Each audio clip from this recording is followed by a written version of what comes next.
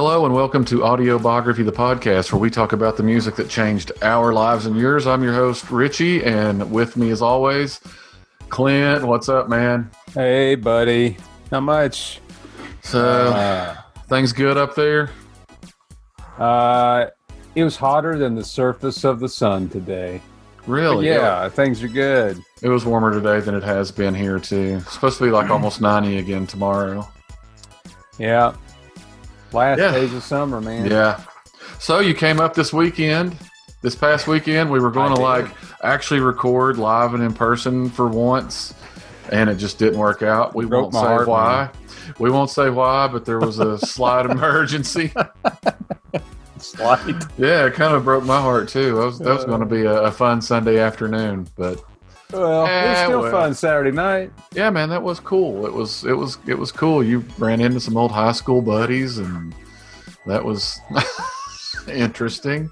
Interesting is the word, and we'll leave it at that. Yeah, so everybody apparently, man, Clint was just like the best dude ever in high school. I think I heard that 1,037 times. I'm glad you were keeping count because I lost track. Yeah, it might have been 1,038, but I'm thinking it was 37. All right, let's just go with that. They said it a lot. Of course, they were drunk, but yeah, they had showed up with some.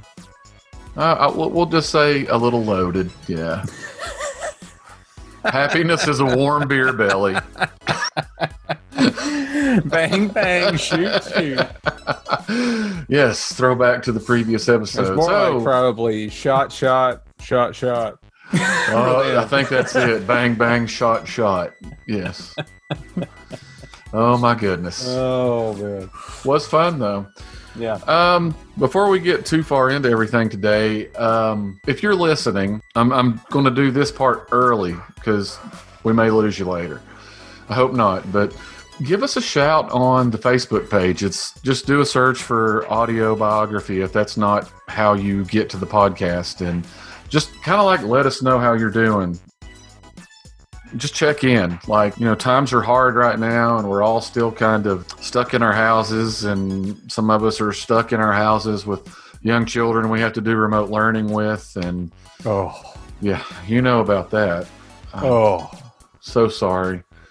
And there's just, so it's still such a weird time, and so much of this Beatles series has been during this weird time, and I was just thinking, I check in with my friends and my family all the time. I thought we'd check in with our listeners. So, yeah, go, and I don't care what post you reply to. We'll get a notification and check in with us. Let us know how you're doing. I'm just kind of curious and just want to, I just hope everybody's good.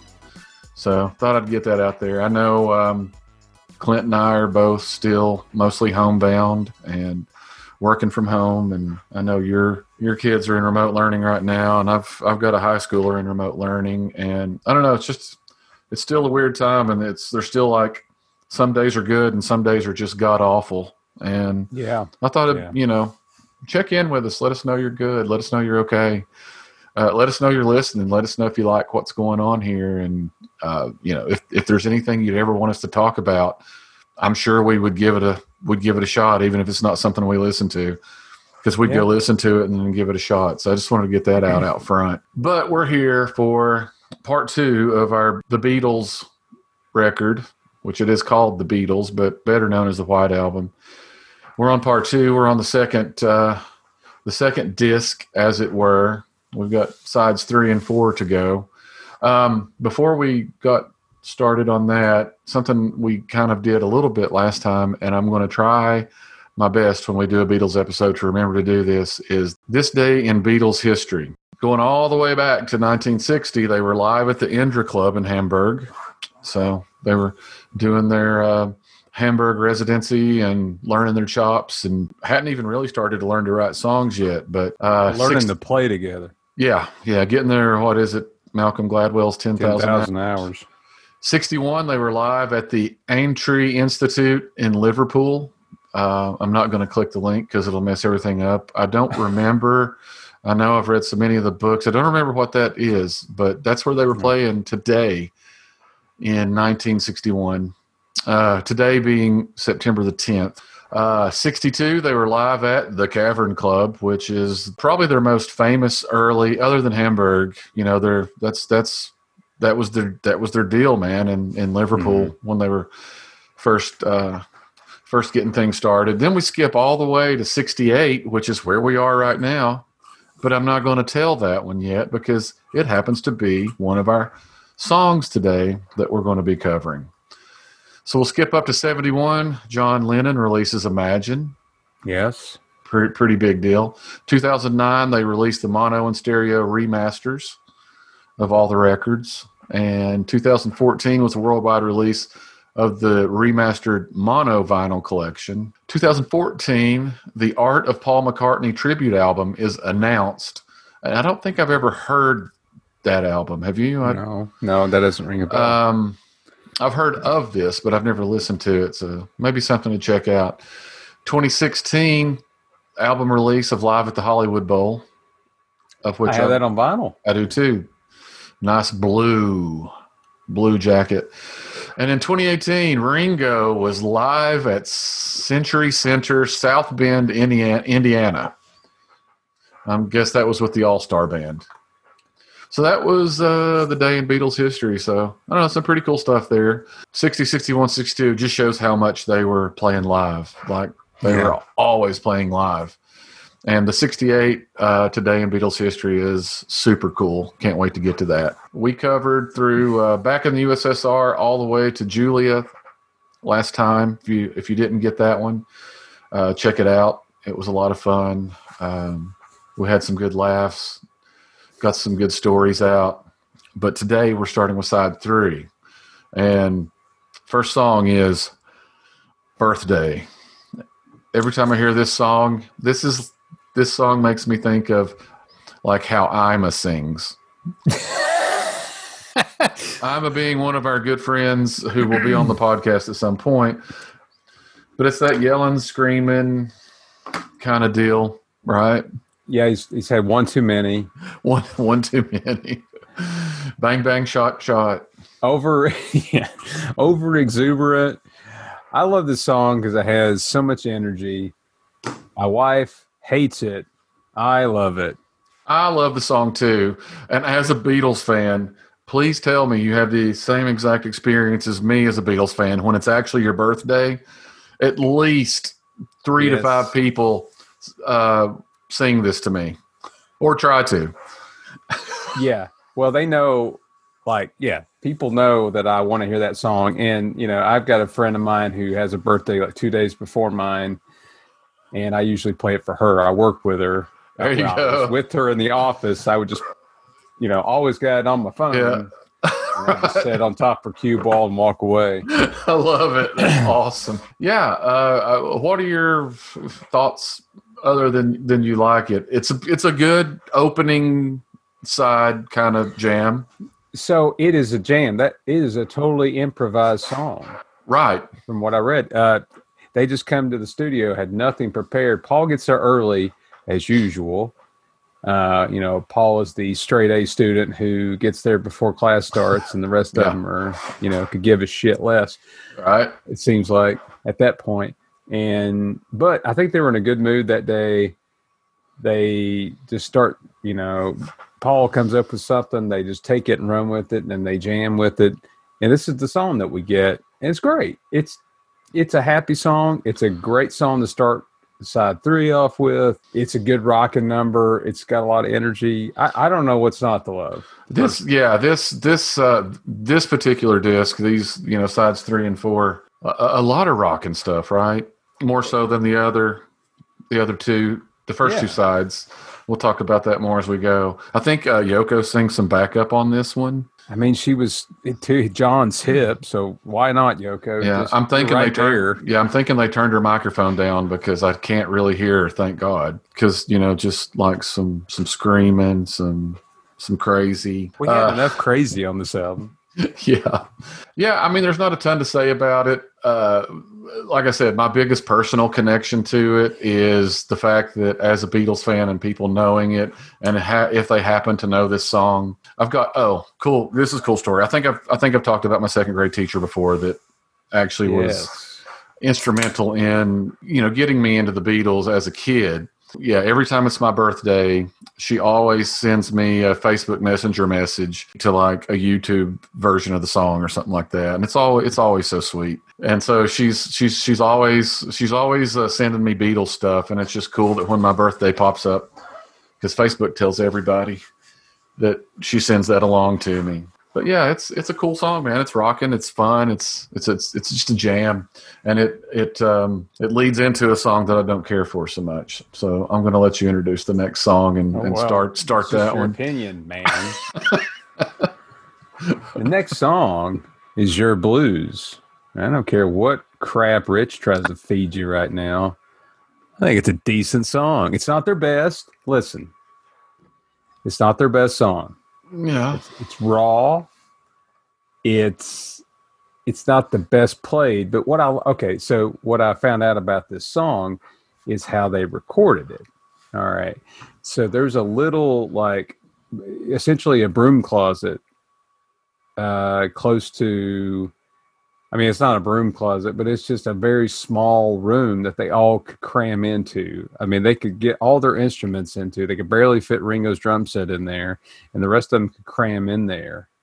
And I don't even think John had the space to play his guitar. Maybe he did. But they recorded it in this tiny, cramped room. So I think that kind of gives some of its feel to it. Yeah, it's not my favorite song in the album, but I think it's raw. It's kind of emotional. I kind of like the guitar riff. Hey, that's what I think about. Now, Rich, tell me, why don't you like this song? So here are my thoughts. I don't think that it's worthy of a Beatles album because it's so derivative. It's so there's so much creative stuff going on this album, and then you throw in this pretty much a standard blues song. Now I know there's a little bit of stuff in there that's not really standard, and maybe it is kind of the Beatles, but it's just overall, I just don't think it's worthy of being on a Beatles album by this time. Maybe something like this on an early album when they were doing lots of covers, and hey, just go ahead and do an actual standard. But they're not doing covers now, so they had to come up with their own blues song. So I don't know. I always hate it when I have to poo-poo on a Beatles song, but this is definitely just one of those for me. It's a skipper for me. Okay. Unless I'm playing it on vinyl, I don't skip on vinyl. I tough this one out. Man, you're such a man. Hustling out there, running through that sprained ankle. Hey, look. All right, that's fair. I mean, there's 30 songs on the album. Okay, yeah. So somebody's got to be the least favorite. And there's other quote unquote tracks on the album that I like less than this song. But yeah, it's not my favorite song. But there's some things I like about it. I don't really skip this song. I guess that's me. I guess the one thing that I will say about it is, since they were having problems at this point, starting to really have their problems, I guess it is kind of neat that this is one of the songs on here where they actually all did cram into a little annex room together and kind of bang it out. Yeah, it's one of the few songs that's actually happened. Yeah. All right, that's a positive that I'll take out of it. All right, I think we've squeezed all we can out of this one. Let's move forward. Yeah, I'll give you that much on Your Blues. So the next song is Mother Nature's Son. This is a Paul McCartney. This is a Paul McCartney song. He's the only one on the track. McCartney gem. Plays the guitar, the drums, the percussion. He plays the bass. There are some horns on it. I don't think he played those, but we don't know who did. It wasn't one of the Beatles. What do you think about this song? I'm anxious to hear, because I've always loved this song. Always. It's like an interesting song. So let me tell you, when I was out on the deck earlier, just hanging out, listening to this album out there, I had this moment where I'm listening to Mother Nature's Son, and I'm sitting around all of our plants and bushes, and you were here the other day, all the greenery that Sherry has amassed back there. That's nice. Yeah, and for a moment, I was feeling kind of like I was Mother Nature's son. Oh, What was so funny was I literally thought that Dad joked to myself, and then had a chuckle all by myself. No, I think this is a really cool song, and obviously had to be inspired by being in Rishikesh and hanging out with the Maharishi and all that. There's no doubt that that's where Paul's inspiration came for this one. Yeah, no, I agree. It's sweet, but it verges on too sweet, but it doesn't quite get there. So it's not granny music. We can't call it granny music. No, we got some more of that coming though. I know. Nothing wrong with that for me. I know. I'm there with you, man. But yes, yeah. It's as with most of the songs on this entire collection, it's very short. It's kind of here and gone. I will say this is one of those songs where I've just never really thought like too much as far as like I'm not running out and telling people, man, you got to hear this song, right? It's not one of those, but solid. I think that's a fair assessment. Yeah, it's a very peaceful song. It's one of the, I mean, you painted a nice word picture there, Rich, just sitting out there in your, your garden, man, with your plants. Yeah. Being one. Oh no, that's a total dad joke. Like I said, I dad joked to my own self by even having the thought. You're talking to another dad who will dad joke it up with the best of them. Yeah. I've always, I don't know. Yeah, it's nothing really that special, but I love it. Yeah. I guess it's just you and I. If Paul could. Right. Yeah. I mean, exactly. Like sing anything. I guitar to it, and I don't know if I don't know if there are any. I'm sure we could find a Paul written and performed song that I don't like. Oh yeah, well, when you get into the solo stuff, but there are some questionable decisions there. But yeah, it's a cool song. But the next song, Everybody's Got Something to Hide Except Me and My Monkey, which is John's song. Yeah. This song is awesome. There's rock and roll. A lot of stuff going on in this song. Yes. And it's rock and roll. I mean, this is, and that was John. John was, it's funny.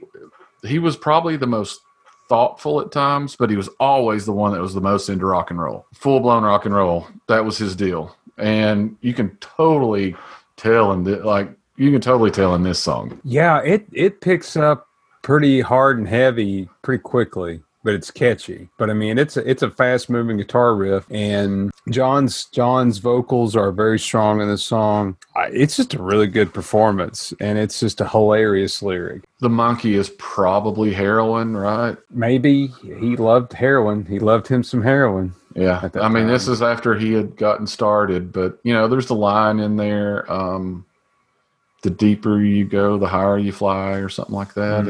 Isn't that it? I just love this song because it rocks. I mean, it's just, again, it's short, it's here and gone, but I don't know. To me, it's just one of those standout John rockers. Way better than something like Your Blues. Just to me, that's I can't argue with you there. That's how I feel about this one. All the Beatles are on this one. They I don't know if in the studio on this one, I really didn't look it up. I don't know if they were in that mode of coming in one at a time and doing that kind of thing, but the song comes together for me either way. It seems like I read somewhere once that George Harrison was involved in writing this one too, maybe. Just want to throw that out there. Don't know if that's true. It's maybe one of those little known and untrue facts. I don't know. But it feels like I read that somewhere once. All right. So this could very well, just to close out, I think you're right. This very well is probably a drug song.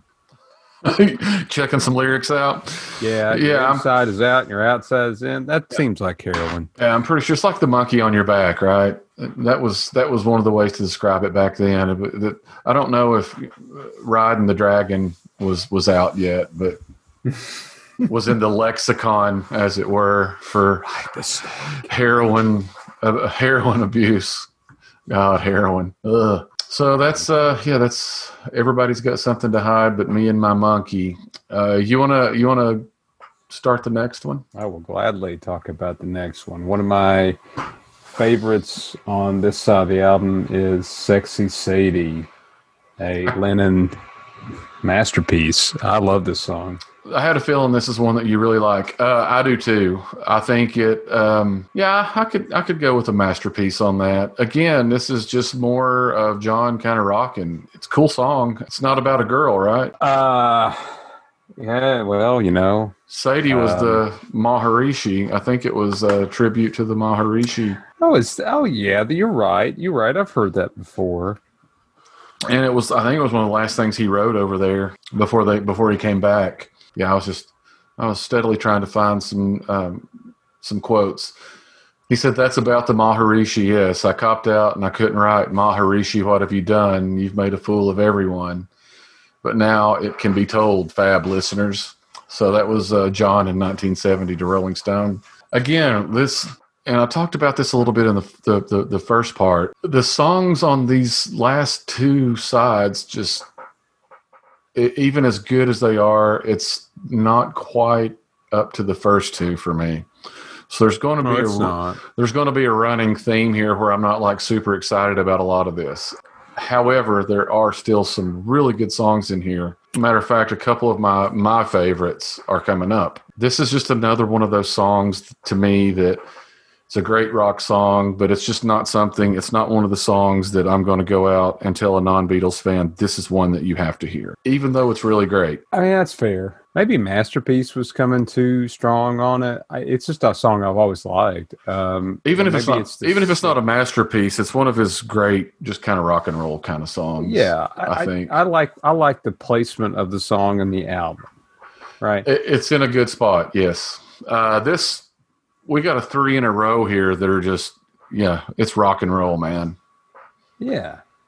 Yeah, everybody's got something to hide but me and my monkey. Sexy Sadie, which it's not like a really hard rocking song, but it's just a rock riff, right? That's kind of slowed down. It's just, it's that kind of rock and roll that John loves, or loved, always did. But then, if you want to really talk about rock and roll, let's talk about the next song. Speaking of which, back to today in Beatles history was the finishing of this song. They started it earlier in the year, but they did like 3 takes in July of '68, and then they did 18 more on this day. So, yeah, it's another one of those Paul songs where he just made them play stuff constantly. Helter Skelter. Helter Skelter. And I know that...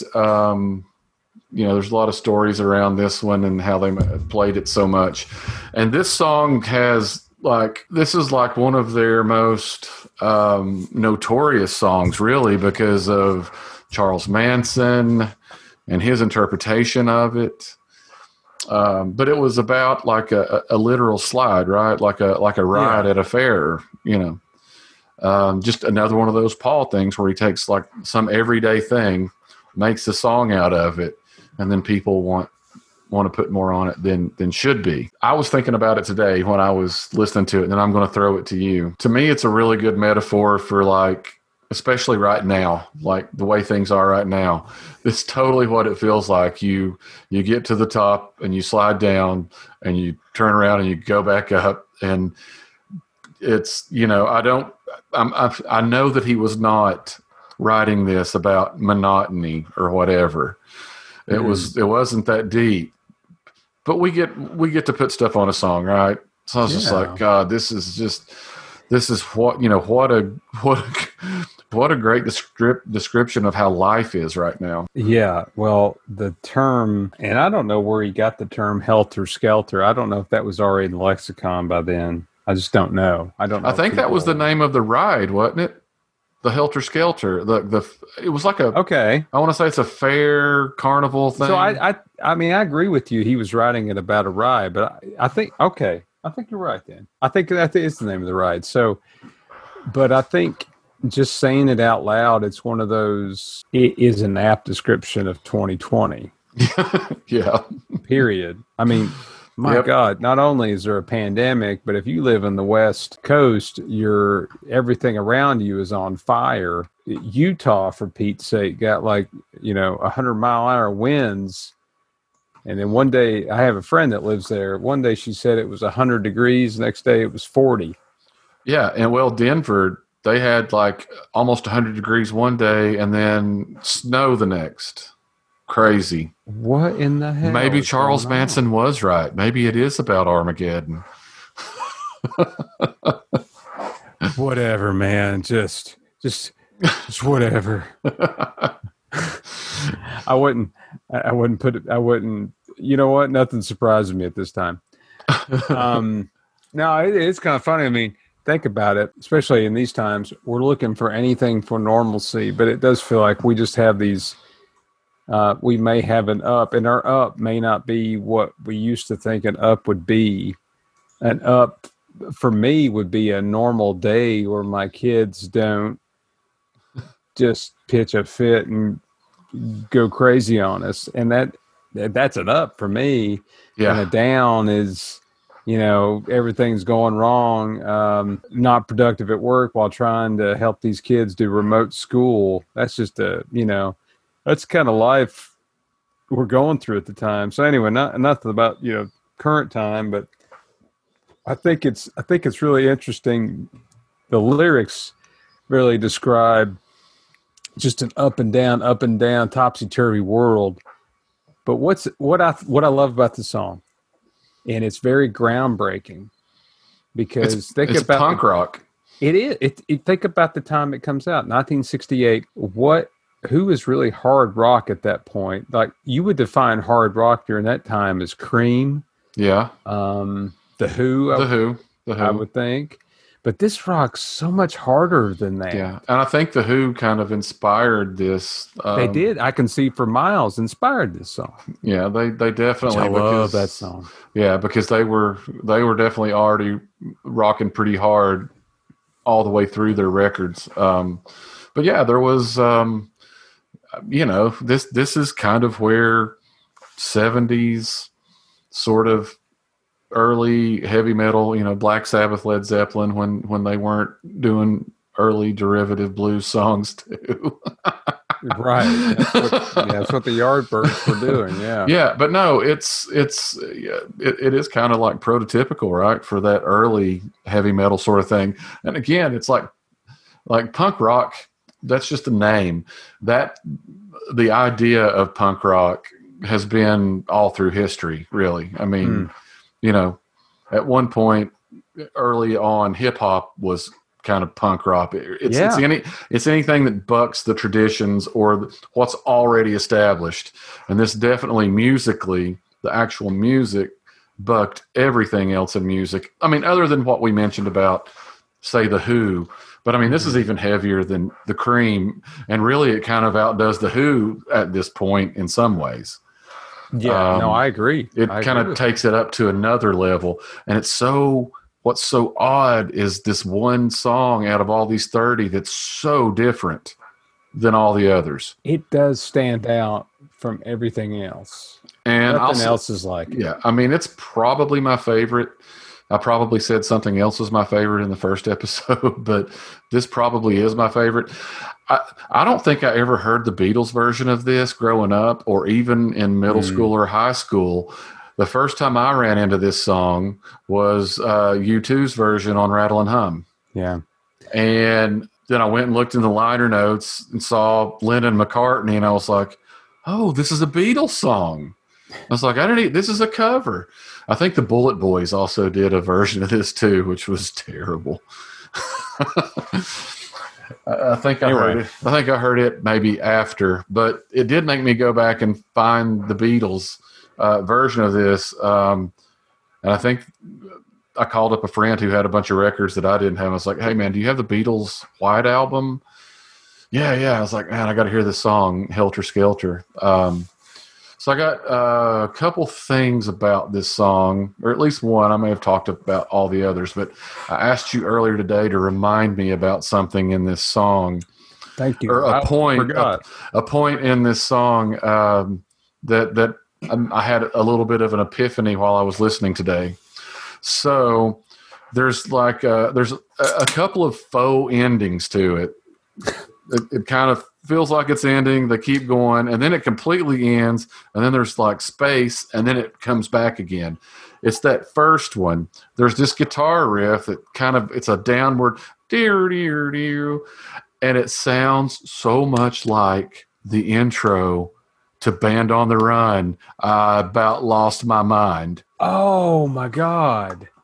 And I have looked online to see if people have talked about that before. Surely somebody has. I can't be the first person.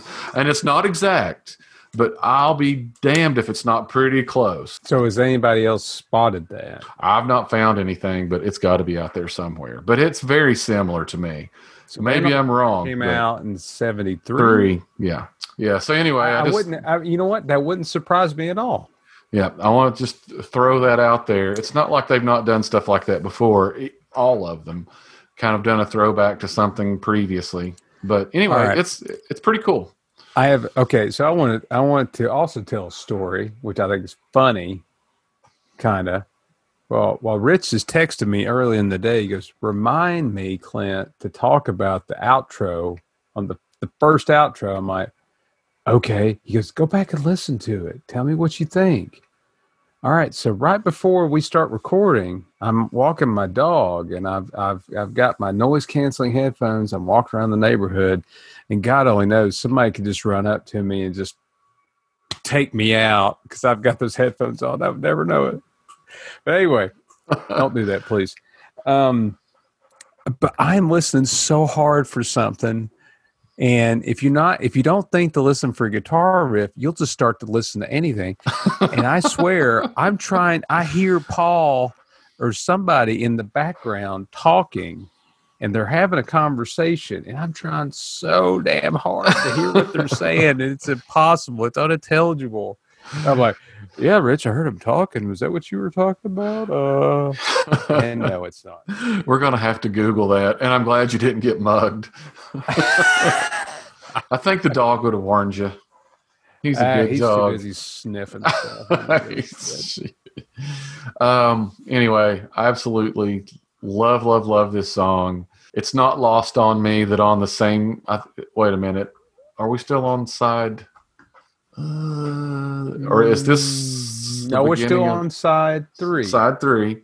That on the same side with Helter Skelter is Mother Nature's Son. I think that's awesome. Polar opposites. I think that's really cool. Paul's eating his granola, and next time he's crushing the granola and throwing it against the wall, and he's pissed. Yes. Exactly. And inspiring Charles Manson. Yeah, man. Yeah. So don't want to talk too much about that, but we did touch on it a second ago. But he did take this and, in his whacked out brain, found all kinds of coded stuff in it, and let's say took some liberties with the lyrics a little bit. Yeah, it wasn't about all that. So the next song up. So we go to the top of the slide with Helter Skelter, and then we slide down and we get to the bottom of the slide with Long. I don't really care. Yes, I really don't care for this song at all. So, okay. All right. So I've had, before I bought the 2018 Giles Martin remix, which I'm telling you people, if you love the Beatles and you haven't listened to any of these remixes, if you don't believe me, that was the first remix I bought. And I have it on vinyl, and I first bought it on iTunes, but now I have vinyl. And now, listening to it on vinyl is much better, in my opinion. Before that, for some reason, I ripped it down from my CD I had. I bought a CD back in the late 90s of the White Album, and I ripped it down to iTunes long-ass time ago and put it on my phone. But somehow, this song was missing. So it would go on my phone from Helter Skelter to not this song, but Revolution 1. And then I almost just forgot about this song. Yeah, I'll say this about this song. It's a good in-between for Helter Skelter and Revolution 1, I think. Yeah. And I know this is one of those George God songs and, his spirituality and all that. But it's such a snoozer to me.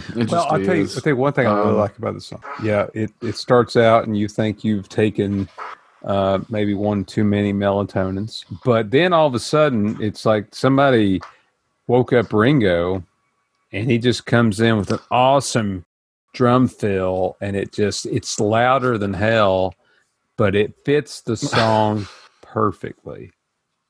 And it's loud. Yeah, it does. I agree. It's a good point. And it's louder than hell because the rest of the song is so here's the disappointment of this song. Okay, this is one of the weaker songs in the album because it's like one of those tracks that is not finished. It's not a finished track. It's not a finished song. Like the first half, if he did another verse with Ringo coming back in with some more power, again, they could really take it somewhere. But then it just kind of tails off into a strange ass ending where there's some moaning at the end of the song, and somebody just rattling a tambourine, and some other thing that they're rattling in the background. It's like they just ran out of ideas. And George is like, screw it, let's just end the song. That's what it sounds like to me. That's a fair assessment. It does kind of feel like it's sort of unfinished. And maybe that's because it was a very personal song, I guess, because it's, his spiritual journey, whatever. Yeah, okay. I can go with unfinished. I do love the Ringo feel. That was another very good point. Thank you for reminding me about that. But it's funny that you talk about how loud it is, and it's just because the rest of it's just so quiet. It's church mouse chomp Paul Jones quiet. And then all of a sudden, and thank you to Phil Collins for that reference. Yeah. In his book. And maybe that's why I appreciate the Ringo Phil. I'm listening to the Phil Collins book, and he holds Ringo in very high esteem. Yeah. But yeah, as we do. So Revolution 1, you already alluded to, and we talked about last episode, we were going over the 1968 singles, and this is like an alternate version of what was released on 45. A little slower, a little more acoustic, a little more, I don't know, jam bandy. It's okay. I mean, I like it okay. The other version's definitely the best one. I agree. One that most people know. We don't have to cover this one much. We kind of covered it last time, but again, it's a song of its time. A lot of upheaval. I mean, it wasn't 2020, but no. Man, we desperately sometimes the Beatles. Yeah, sometimes I wonder how, I know we're all prisoners of the moment, like the upheaval of the late 60s compared to what we've got going on right now. I guess when you're living through it, it's as bad as it's ever been, right? That's the way we always treat things, like things are so bad. Well, for who and for when and that kind of thing. But, I appreciate all of these types of songs from the late 60s, probably more now than I ever have, because our last really 20 years have been just upheaval, stacked on upheaval every year. We're at a crescendo now, and I'm just wondering when that's ever going to die down. But it makes me appreciate songs like this.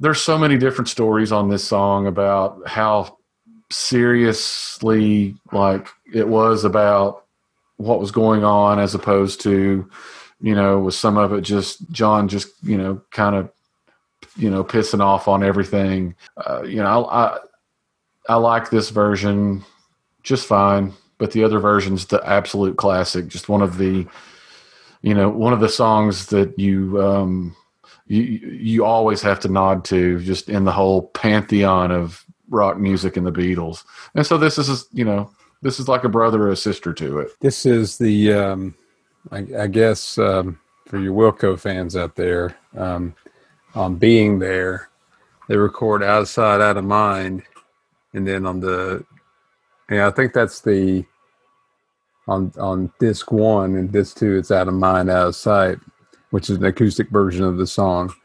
So I think Wilco is definitely influenced by Revolution. I haven't heard that version. I'll have to check that out. I'm not as versed on Wilco as you and Ernie are, so I know a little, enough to be dangerous, I guess. Yeah. But I think you said enough about the song. I mean, it's great. I like you prefer the more electric version, and it's more well known to most listeners. So the next song on first episode we had Wild Honey Pie. Now we just have plain old honey pie. Honey pie. I love you, honey pie. Another Paul song here. This is some granny music, right? This is definitely music your grandmother would love. Yeah, it's kind of vaudeville with the pianos and the do. However, I have a great appreciation for that kind of music because of Paul McCartney. And I really do like this song. Yes, I like it. It's not my favorite, but I don't mind it. Let's just say that. Yeah. Okay. Fair enough. Again, it's John's granny music. This is what he cut on Paul quite a bit over the years about, especially after the band broke up, and he really laid in hard on it, because to this day John's not quit, Paul has not quit this sort of throwback kind of thing. I mean, this song's got clarinets in it, for God's sake. Well, so did When I'm 64. Yeah. So, but you know what? Yeah, okay. Let's appreciate something though, and I think you've alluded to this. What's sweet about this song is I think Paul is paying tribute to his dad. Yes. These songs. It's granny music John refers to, but yes, and he's fairly earnest about it, but I think he also knows it's kind of a pastiche, right? He knows this. I don't think that he's putting out songs like this and completely taking them serious. That's what I'm going to go with. Yeah. But, I don't. Again, I wouldn't say, "Hey, listen to this Beatles song." Exactly. To a new listener, but it's certainly something that, with all the other stuff that you've heard on side 3. Now this is side 4. Now this is the second song on side 4. Correct. But what you've heard before, this is pretty unique. I think this is the most Paul Granny-ish song on the album. This song makes me want to get a ukulele and learn how to play it on ukulele and sing it, because I think this would be a great ukulele song. Sitting in your garden? Yes. Sitting around all of my greenery. Singing Honey Pie. Yeah, it's all right.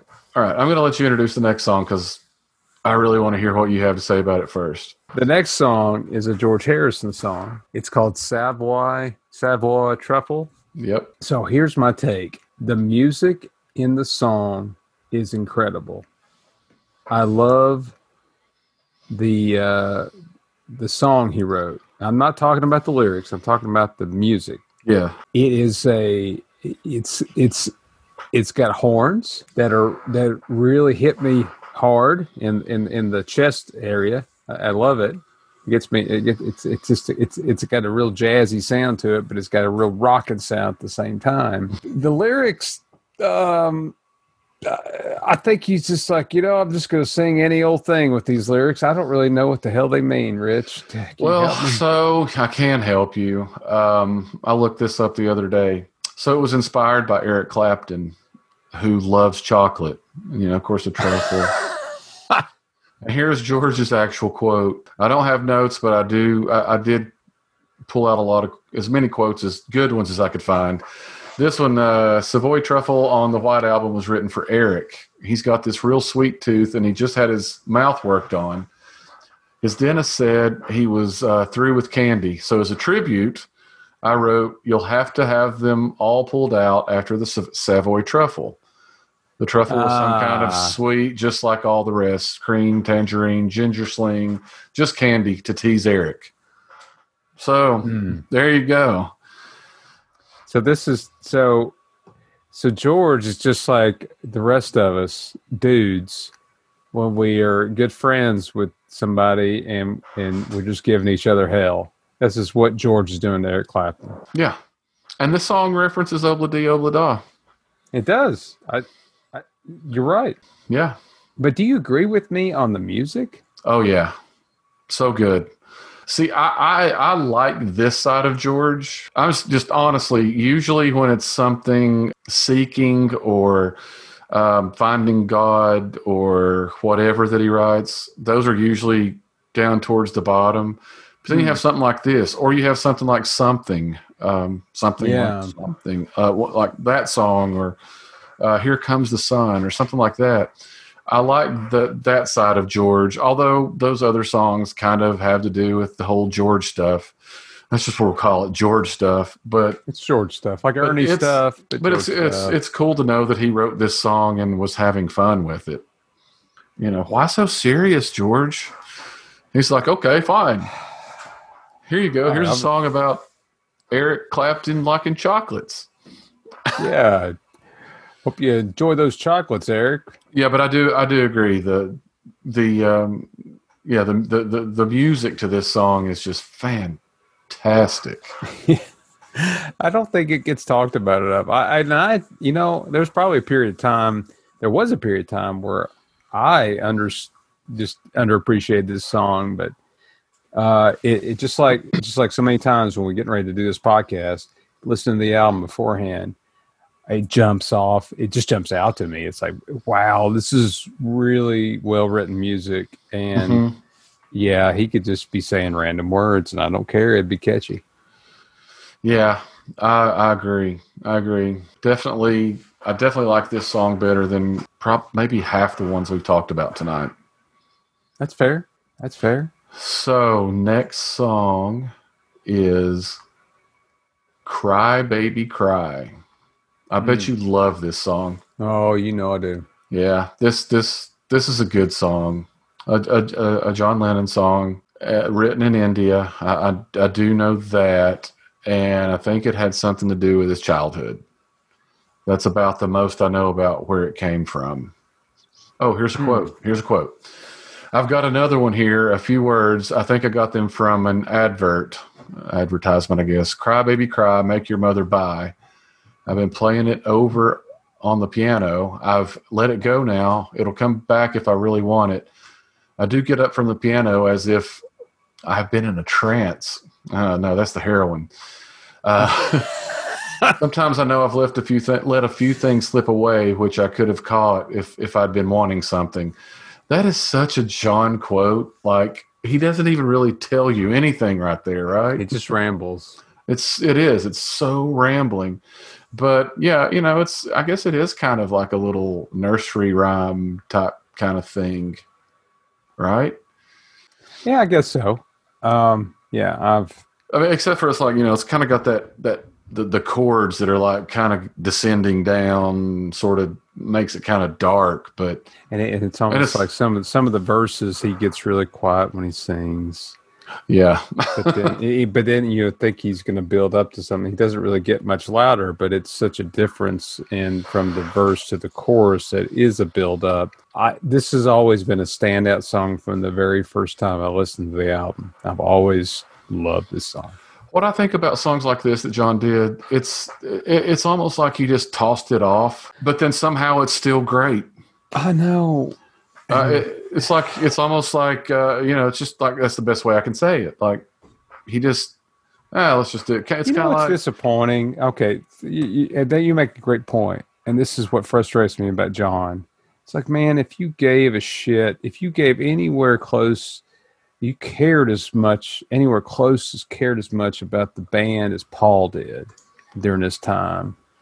My God, it would be, there would just be, I mean, there's already some incredible songs, and maybe I'm overthinking this. Maybe what's great about what John did is that he just tossed his shit out, but it ended up being great.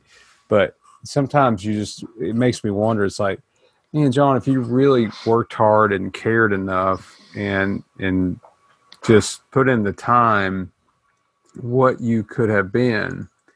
But maybe that's the brilliance of John Lennon. Maybe what made him great, what his songs are great, is that they're just off the cuff. They're just what his stream of consciousness thoughts are, and he just puts it down, and he puts a great music behind it, and that's what makes it. That's John's music. Yeah, and it can't get any better than that. Yeah. There's just a lot of those. Okay, and I'll let you go next to talk about what Revolution 9. What the hell is this? It is 8 minutes that I always want to get back. So I'm going to tell you something. We're almost to the end of the episode. Number nine. So I come out at the gates at the last episode, loving this album. I love the White Album. But then by the time I get to the end of this 2 or side 4, I'm like, I'm kind of tired of the White Album. Yeah. Well, I definitely think the second disc, and we are on the Revolution 9's next to last song. It's not a song. It's an experimental, instrumental noise jam thing. It's some Yoko Ono stuff. It's trying to be. See, what's funny is, here's the thing. We just talked about Cry Baby Cry. Yeah. Just completely tossed that one off. Great song. Yeah. This was like something that him and Yoko absolutely poured themselves into.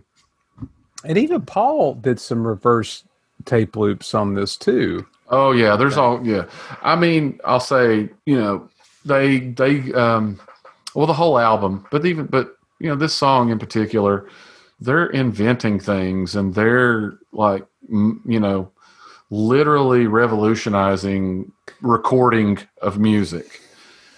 And while this one isn't really a song or music per se, I guess it has its place. It does not fit anywhere at all on this album whatsoever. I don't know a ton about the story of it. It's something I don't pay that much attention to because I don't care for it. Yeah. You know what's interesting about this, though? Okay, so number 9. Can you think number of 9? I'm just gonna say number 9 while you're talking, and then throw in some soccer clips from soccer games in there while you're at it, and old British TV shows. Yeah. It's weird. It's like the scene from The Wall or something where he's just watching TV and he's in some weird depressed drug state and he's just flipping the channels. This is probably the sounds that come out of the TV. But okay, maybe The Wall is one example of where this song influenced what they put on that album. But I can't think of many other albums or artists that use this type of just kind of ambient stuff. Right. But then I just had this thought. I'm like, wow, how much I love Radiohead and how much Kid A that album seems to be very influenced in the spirit of Revolution 9, where they're just doing a lot of experimental things. Now it's more rhythmic in what they were doing, but this had to be an influence on a type of music like that. And I definitely think The Wall, Pink Floyd was influenced by this in recording later on with The Wall and maybe some earlier things before that. But yeah, I mean, it's just experimental in recording. Yeah. And that's groundbreaking enough, I suppose. Right. And of course, it helped further the Paul is dead thing, right? You know this story, right? You play it backwards, and the number God only 9 knows what thing is turn me on, dead man. Plus, you've got the car crash with the explosion, because that's how Paul died. Yes. So this was just we're more, talking about like it's a fiction. It's true, man. just more fodder for that whole thing. I've not gone down that rabbit hole in so long. I just want to go back and read all that stuff because it's so interesting, even though it's not true. That was my early 20s and light beer, Rich. You're drinking a Keystone Light. That's all I can afford. Going down the early internet looking for Paul is dead. Hell, blogs. I was probably on dial-up. I don't even know. Oh my goodness. All right, so Ringo finishes it out for us, right? Yes, but I think John wrote the song. He wrote it, yeah. Ringo sings this one. Okay, I'm gonna get all sentimental on you, Rich. So good night. I sang this song to both my kids when they were babies. Oh, that's awesome! It's such a perfect song. Great song for that. Yeah. We give Ringo a lot of love, more love than a lot of Beatles podcasts do, and I'll give him some here. Never going to be a great singer, but this is just it's perfectly Ringo. I'll just say that it is. It's very sweet. It's a nice ending to the album, I think, especially as this album just kind of goes on and on and on. And you start getting into more and more songs that just don't hit you the way the earlier songs are. Nah, man, I think that's a cool story. I wish I'd have thought to sing that to my kids when they were going to bed and stuff. That's because it's perfect for that. Yeah, I'm trying not to get too sentimental, but it really does take me back to just when they were babies. And my son, especially, trying to get him to sleep was a flippant challenge, man. So I'd do anything I could to get that kid to sleep. So yeah, I'd sing the whole song and probably have to sing it to him again. Well, John wrote it. I'm sure he wrote it for Julian. I think know that for sure. I think he did. Oh, okay. You would think. I mean, it's a lullaby, and I love that he had Ringo sing it. I don't know that it would be as sweet and powerful as it is if John had sang it. It wouldn't, because John doesn't do sweet. He doesn't. But Paul always talked about. I think I read, something where Paul was talking about that he felt lucky or fortunate that he got to see that side of John every once in a while, because he said it was really special when John would write something like this, because it's really the John he knew. I mean, that's all of this encompasses John, who he is. Yeah. But it's a side of John that he didn't let a lot of people in on. And Paul talked about how fortunate he was to see that. I think I found a quote kind of in that vein, maybe the one you're thinking of. Paul said, I think John felt it might not be good for his image for him to sing it, but it was fabulous to hear him do it. He sang it great. We heard him sing it in order to teach it to Ringo, and he sang it very tenderly. John rarely showed his tender side, but my key memories of John are when he was tender. That's what has remained with me, those moments where he showed himself to be a very generous, loving person. I always cite that song as an example of John beneath the surface that we only saw occasionally. I don't think John's version was ever recorded. Yeah, that was in the Barry Miles book. I've read that book. Yeah. Yes, that's where I read that. Yep. So, and then a great tragedy about John is that he started out, he was being the tough leader of the band, and he felt like he never could show that side, or he was afraid to show that side. Yeah. But it ended up being one of his best sides. And he found that side of himself more the last 5 or so years that he was alive. He did. And was really, it's just the tragedy of his death and the way it happened and just taken so soon. The real tragedy. He got another lullaby in before he died. Beautiful Boy. Yes. I love that song. Yep. Yeah, that's one of the other than being murdered. The other great tragedy there is he was really starting to become who he wanted to be, I think, and Yeah. that's all any of us want, right? We spend all of our lives, and I'm way older than he was when he died. You're the same age now. I am. I know I'm still, and I know you would agree, I'm still climbing that ladder to become the person that I'm going to be. And it is just a super tragedy that he was making headway there and then was just ripped from everyone, from his family and all of us. And oh God, what a downer to finish this up with. Well. But it goes along with this song that he wrote that Ringo sang, that he even when in '68, when he was still a pretty rough dude, Yeah. to come up with something like this. But yeah, I just saw written for Julian, and then of course Beautiful Boy was written for Sean. Yeah, not nice ending to this album. So we're not completely done. So I know we talked about this the last time. Kind of right now, you put this as your favorite, right? Or have you now that you've dug into it so deeply, has it like worn on you to the point of it's dropped in your eyes? Yeah, I made the comment once you get to the second disc or side 3 and 4 that starts like, I don't, because sides 1 and 2 are so strong, right? And there's some strength. There's some strong tracks that we just talked about in 3 and 4.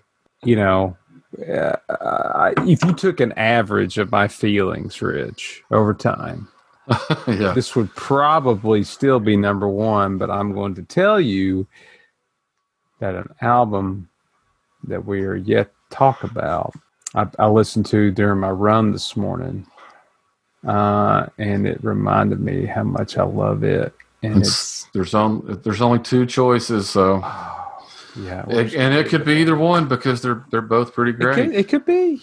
One of them most, a lot of even Beatles fans, it's not really even in their. Some of them put early albums ahead of it. I'm not going to give away spoilers, but I will say the White Album for me is okay. So we've covered Rubber Soul, Revolver, and Pepper so far. All 3 of them are ahead of this one for me. Okay. And at least one of the next 2 to come up are ahead of this one, and maybe the other one. Wow. So this is not even in your top 5. So this will most likely, when we finish this run of 6 albums, this will probably be the one on the bottom for me. All right. However, even being number 6 in a Beatles list, it's still a great album. I can't say that. I can't say it's going to be that low for me, but maybe we should. So are we going to talk about what we're going to do next podcast? Yeah, we can go ahead and talk about that. So we have trudged through 30 songs, right? Yes. We trudged through the muck and mire. Some that are just sort of interludes, some that are just experimental noise, some that are blues, some that are proto heavy metal. We are going to put together a single disc of the White Album. It'll be like our cut, the audio biography White Album cut. 12 tracks. 12 tracks, draft format. Yeah. I'm going to let you have the first pick too. Oh. And we'll each pick 6 songs to put on our White Album. That it should end up the 12 songs that we absolutely would not be able to do without from this album. I'm sure that's what's going to happen. I'm just curious. I know if I was doing it by myself, I might have a hard time getting to 12. Okay. So I know when we talked about this last episode, I started I got 12 pretty quick. So this will be interesting to talk through. I'm counting right now. I'm at 6, 7, 8, 9. Oh, it's slowing down. That's the first episode, the first 2 sides. 9, 10. Yeah, I don't think I can get to 12. Oh God. 10. We might be throwing honey pie on at the end of this album. Yeah. Well, no, you're going to have, you would have more than 12. So I think. All right. Yeah. All no, right. we're okay. No, I can get to 12. Okay. I can get to 12 by myself. That's it. That's one more would be a complete and utter stretch for me. So maybe we should make 12. it 10. No. 12? Well, okay. All right. I think 12 will be. I think 12 will be good. Yeah, that's gonna be fun. And I think we should also both, before we start, go through and anticipate the other person's 6 and try to put the 12 together. And then after we do it, we'll see if we pick the other person's, if we got the same 12 as what we predicted. Okay. That could be fun. I like that. Let's do that.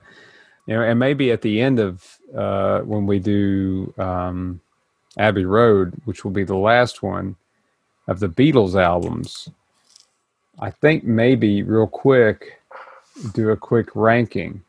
Maybe you've already alluded. This is 6. Yeah. Yes. I think we'll definitely do a ranking. We may do that as an episode too. Yeah, like a quick little episode, and try and maybe even try to guess the other person's rankings. I'm actually more intrigued by that than because I mean I can't argue with it really. I don't know, and at the end of the day, I don't know why the White Album it resonates something in me. Well, you said it was pretty much the first one you really dove into, right? I think so, yeah. That always makes a difference. That always makes a difference. It just created a place in me, and it just kind of set up permanent residence. And so, but I can truly respect the point of view that you have, that other albums have surpassed that, and I love it. This is the Beatles. We're talking many, many years afterwards, and we're still debating on which albums are the best. Isn't that wonderful? Yeah, this is a 52-year-old record now. Shit. Yeah, this came out 4 years before I was born. Incredible, man. Yeah, it is, and so many of these songs just completely hold up even now. Like literally, Helter Skelter sounds like something that could have come out in just about any decade. Mm-hmm.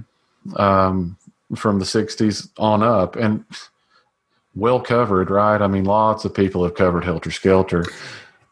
Yeah. And even when U2 covered it, it was a pretty much 1-for-1 kind of deal. It wasn't like they were putting the U2 spin on it. They were just playing it the way it was, and it was great in 1988. Really Rattle 'Em Hum was 88. That's right. Yeah, 20 years later. I mean, they're covering it, and it's already been 20 years in 88. And it held up. I mean, God, it's a really good version. I wore that record out. It was right on the heels of Joshua Tree, and then as soon as I heard Helter Skelter, I was really hooked. One of the better cuts on that record, honestly. Yeah, it is. I mean, there's some decent songs. We're going to have to talk about U2 soon. We definitely will. But no, they did a very good version of this song. And like I said, 20 years later, it held up. And it still does. It's punk rock, man. It's breaking the rules. Good stuff, man. Anything that breaks the rules, right, is always going to be... broke all the rules, man. Yeah. Yeah, and wrote a lot of rules by doing that for the future. So next up will be our little White Album draft. Then we're going to go to Let It Be. because we're going to do these in the order of recording, not release. And then we're going to finish up with Abbey Road, which I think is a way better way to finish it up than going with the 1970 release of Let It Be. Yeah, no, I'm glad that we're doing it that way. Yeah, chronologically is the best way. Abbey Road was the final album. Yes. Don't care when they were released. It was the final album, and I don't want to talk about how they came together for come together, right? How they came together for Abbey Road, and it was such a positive thing, and then go to Let It Be and talk about stuff that happened before. Right. That's not how it happened. It has to be in chronological order. Not giving anything away, y'all. You all know that if you're listening and you like the Beatles and know the Beatles, you know that those last couple of years were horrid. So they produced some great music. Oh yeah, well, grace under pressure, I guess you'd say. Yeah. Good Rush album. We're just plugging all kinds of bands here at the end. I could geek out about it. Yeah. Just about anything music. All right, I've got something I'm going to end with that you don't know about yet, and right on me. I am in the process of getting a actual theme song for our podcast. Your what? Written and created by none other than Andrew Scotchy. You're kidding me, man. Yeah, he just started a job with like a radio station and like a jingles kind of deal. I don't know if you saw that on Facebook. I saw where he started a new job with the radio station, yes. And so he's going to be helping with bumper music and stuff like that. And so he had posted something about, hey, if anybody out there needs jingles or whatever, I was like, I'll be talking to you about an actual theme, like a permanent theme for the podcast. I saw that comment, but it didn't register with me. So that's what you were talking about. Mm-hmm. I love it. I'm gonna get with him, and hopefully he'll give me the friend deal. Listen. Can I just put in a word recommendation? You remember Wayne's World? Yeah. I don't want it to be the cheesy version of the the corporate version that they had at the intro. Party time! Excellent! I think I'm just going to tell him, just make it funky. And whatever he comes up with, I know will be great. Any way you can make me look cool, Andrew. Yeah, right. It's really hard. So anyway, hopefully that's coming in the next few months. Awesome. Yep. So I don't think I have any more news. That's about it. Exciting. Yeah. All right, y'all. So we're going to get out of here. Look us up on Facebook. Come talk to us. Let us know how you're doing. Tell your friends about the podcast. Tell them that it's everywhere, that they... we thought that we were off of Spotify, but we're actually not. There's just a couple of episodes that got knocked off of there, probably because we were playing the Beatles music. I think it might have been a couple of episodes where I used it for an intro, and so it was loud enough for them to hear it. Oh. Actually, I think it's just one. I think it's the Rubber Soul episode that's not there. But we are still on Spotify, Apple Music, all those things. And, of course, you can always click our link on Facebook. So, until next time, peace and love.